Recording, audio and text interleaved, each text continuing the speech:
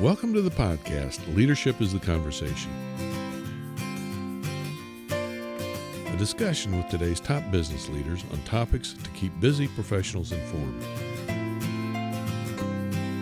Today, Jim Dixon, Tom Meyer, Ron Kripe, and Rick Ainsworth continue their conversation with Karen Bradbury, Vice President, Learning and Development with Unum Group, regarding innovation and how to encourage employees towards innovative thinking. Karen, I really love that little I, big I. Everybody is responsible for the little I innovation. Sure. That's the piece of innovation that as an employee or as a leader, I want my employees looking for that little I innovation. We might have a big I innovation group off to the side who can focus on the wildly new product. Right. But we encourage everyone on that little I. Yeah, I like that. I like the sounds of that model. Actually, that's, because that gives people the permission they need, but they also know that maybe there are some folks that are really being asked to really think big, and they have the support and the budget to do so. I think it also actually brings up another question, and that is, how do we incentivize everybody to be innovative? Or do they learn because they've been in the industry for 20 years? Hey, I'm just going to do what I've always done for 20 years. Now I want people to be innovative. How do we incentivize them to be innovative? That's absolutely one way to look at it. The other flip side of that coin, and Karen, you're so good at this. We've worked with you for long enough that I've been able to see it. Is it really about incentivizing people to be innovative, or is it about stopping the disincentive to be innovative? And that's what you do well. I mean, you create these cultures on your teams where, you're willing to take a small R risk, and sometimes a big R risk, if we can use that same analogy with risk taking. And I've watched you before, when we've tried things or we've tried to be creative or we've gone out on a limb and, for whatever reason, it doesn't work or it doesn't pay off what we thought it was going to pay off. And your approach has always been, okay, well, that didn't work. Let's redesign or rethink about this or reimagine this. And that's important to not disincentivizing people. I think that's almost more important, frankly. Yep.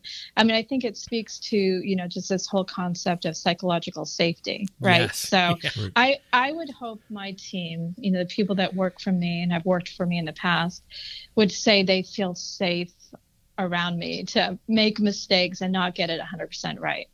I would really hope that's what they say, because that's how I feel. I don't expect anybody to be perfect. And if somebody never makes a mistake, then they're not stretching themselves very much. They're not taking any risk whatsoever. They're just playing it safe. And to me, that's boring. And it's not really moving things in the right direction. So we have a whole concept around, as you all know, at Equus, around, doing test and learn. Sure. So we might have a concept for a program that we want to run. We have a new program coming out this year, the Multicultural Leadership Program, that we're really excited about. And we're feeling really good about the design, and we're feeling really good about what the outcomes will be. But it's a pilot, because we need to learn from that, and we need to learn which parts of that work really well and which parts don't. And if we were in an environment where everybody expected perfection from day one, from the moment the program launches, I think we'd spend more time being worried and crossing our T's and dotting our I's and covering ourselves, Sure. than we would, really putting together a creative, innovative, cool program, for example. So I think more than anything else, psychological safety, really thinking about it from almost a neuroscience perspective as well. If you're going to put people into like a threat response versus, a reward response, for example, you're going to have a hard time getting people to be creative, to be good problem solvers, to be innovative. So really thinking of it also from that neuroscience perspective is really important when it comes to innovation. And that's innovative in itself.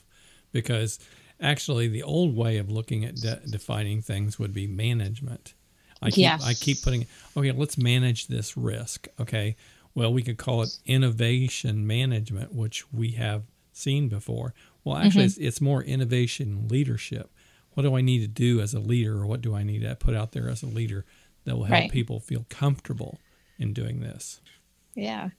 That's why culture is so incredibly important, for any company that wants their employees to take risks, to take smart risks, and to ultimately be creative and innovative. You've really got to think about, what's my response if it doesn't go right? Or what's my response if it does go right? How are we doing this? I think the psychological safety is a real key insight here, because it's also the second podcast. It is, yes. Well, it's just the distinction between what I think about, these small startups where they're encouraged to make mistakes. That's all part of the equation, and there's a joy in trying to come up with this new idea versus, I'm inside an organization, I don't know what all the rules are. It's a financial organization. I have to be a little more careful.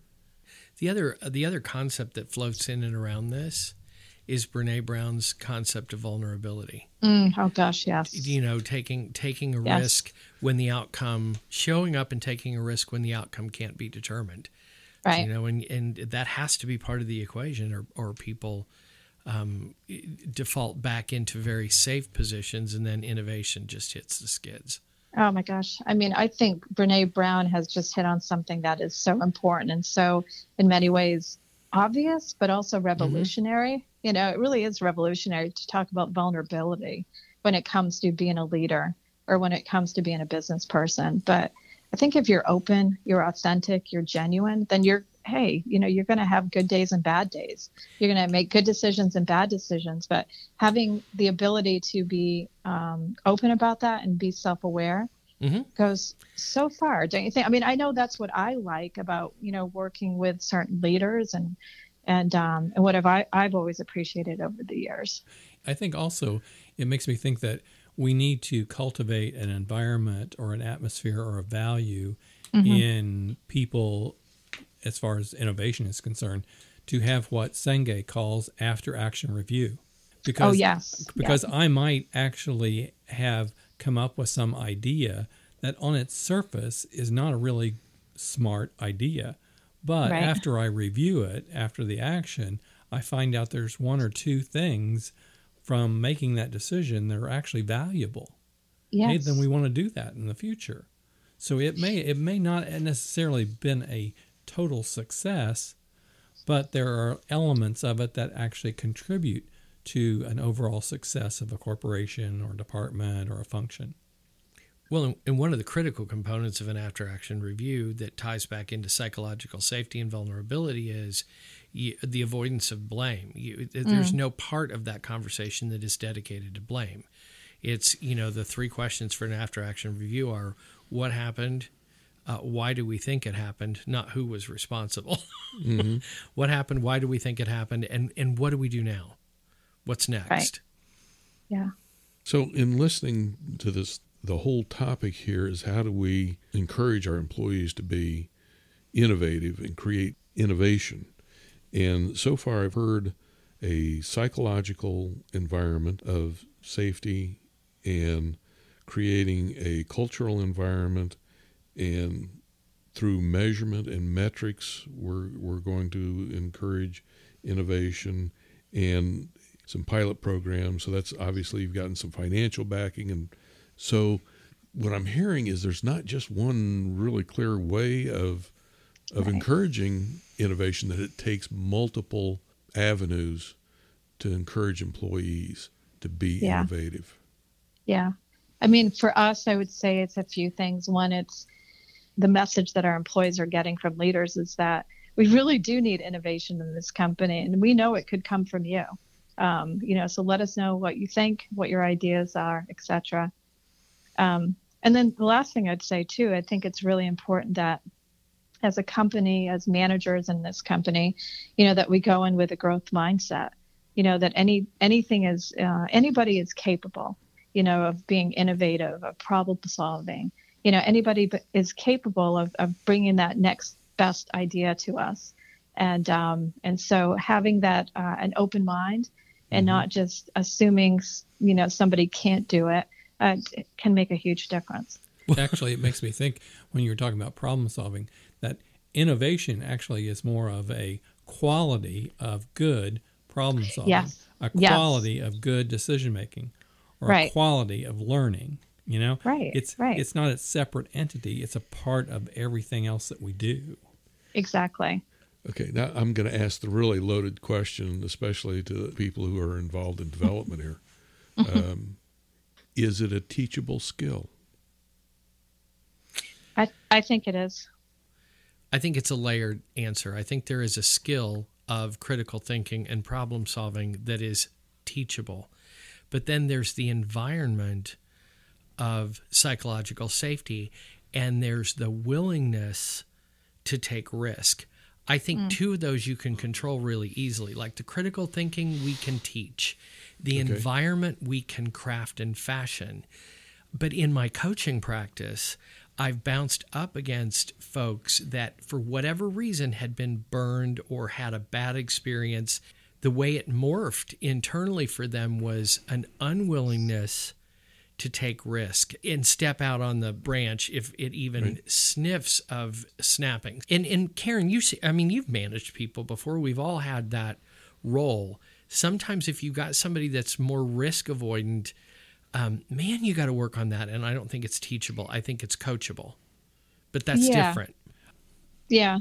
You know, and even with a good coaching model, like we use the GROW model here. And the theory of the GROW model is that everybody has the answer. Everybody knows what needs to be done. A good coach can get it out of them. And that coach doesn't need to know anything about what the problem is that the person's trying to deal with, but by asking a series of questions around what are your goals? What's the reality of your situation right now? What options do you have, and really keep going back to it. What else?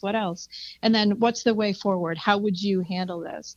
Quite often people they really have the answers, so given the opportunity, given the kind of permission, and given some encouragement and reassurance. So that's why I think any, for the most part, anybody is capable of being a good problem solver, of being innovative, of being creative, if they want to be. And then if maybe, they are in the right circumstances and are being coached in the right way. Yeah, and how much of that coaching goes right back to the psychological safety you talked about? I think so much of it, you know. We also, for years, I've been involved in rotational leadership programs. So I've seen people, go in, 3 different roles, for example, over the course of a few years.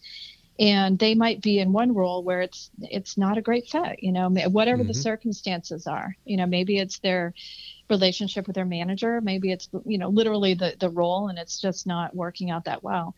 But then they can go into another role that's really suited to them, that where they have confidence, where it's playing to their strengths. Maybe they have a manager who's really, reassuring them that they are capable, So that's why I am reluctant to say somebody can't be either taught or we can't find circumstances in which they can contribute, through innovation and creativity. Sure. So what I'm hearing is the skills of innovation can be taught, and risk taking is the coaching piece.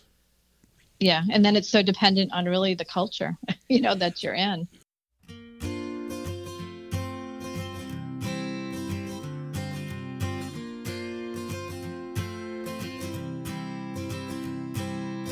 Thank you, Karen. You've given us a lot to think on. Join us next time as we continue our conversation in leadership. Also, please visit us to learn more at our website, www.equusconsulting.com. All views expressed on this podcast are the opinions of the individual participants and do not necessarily represent the views of any organization, employer, or group.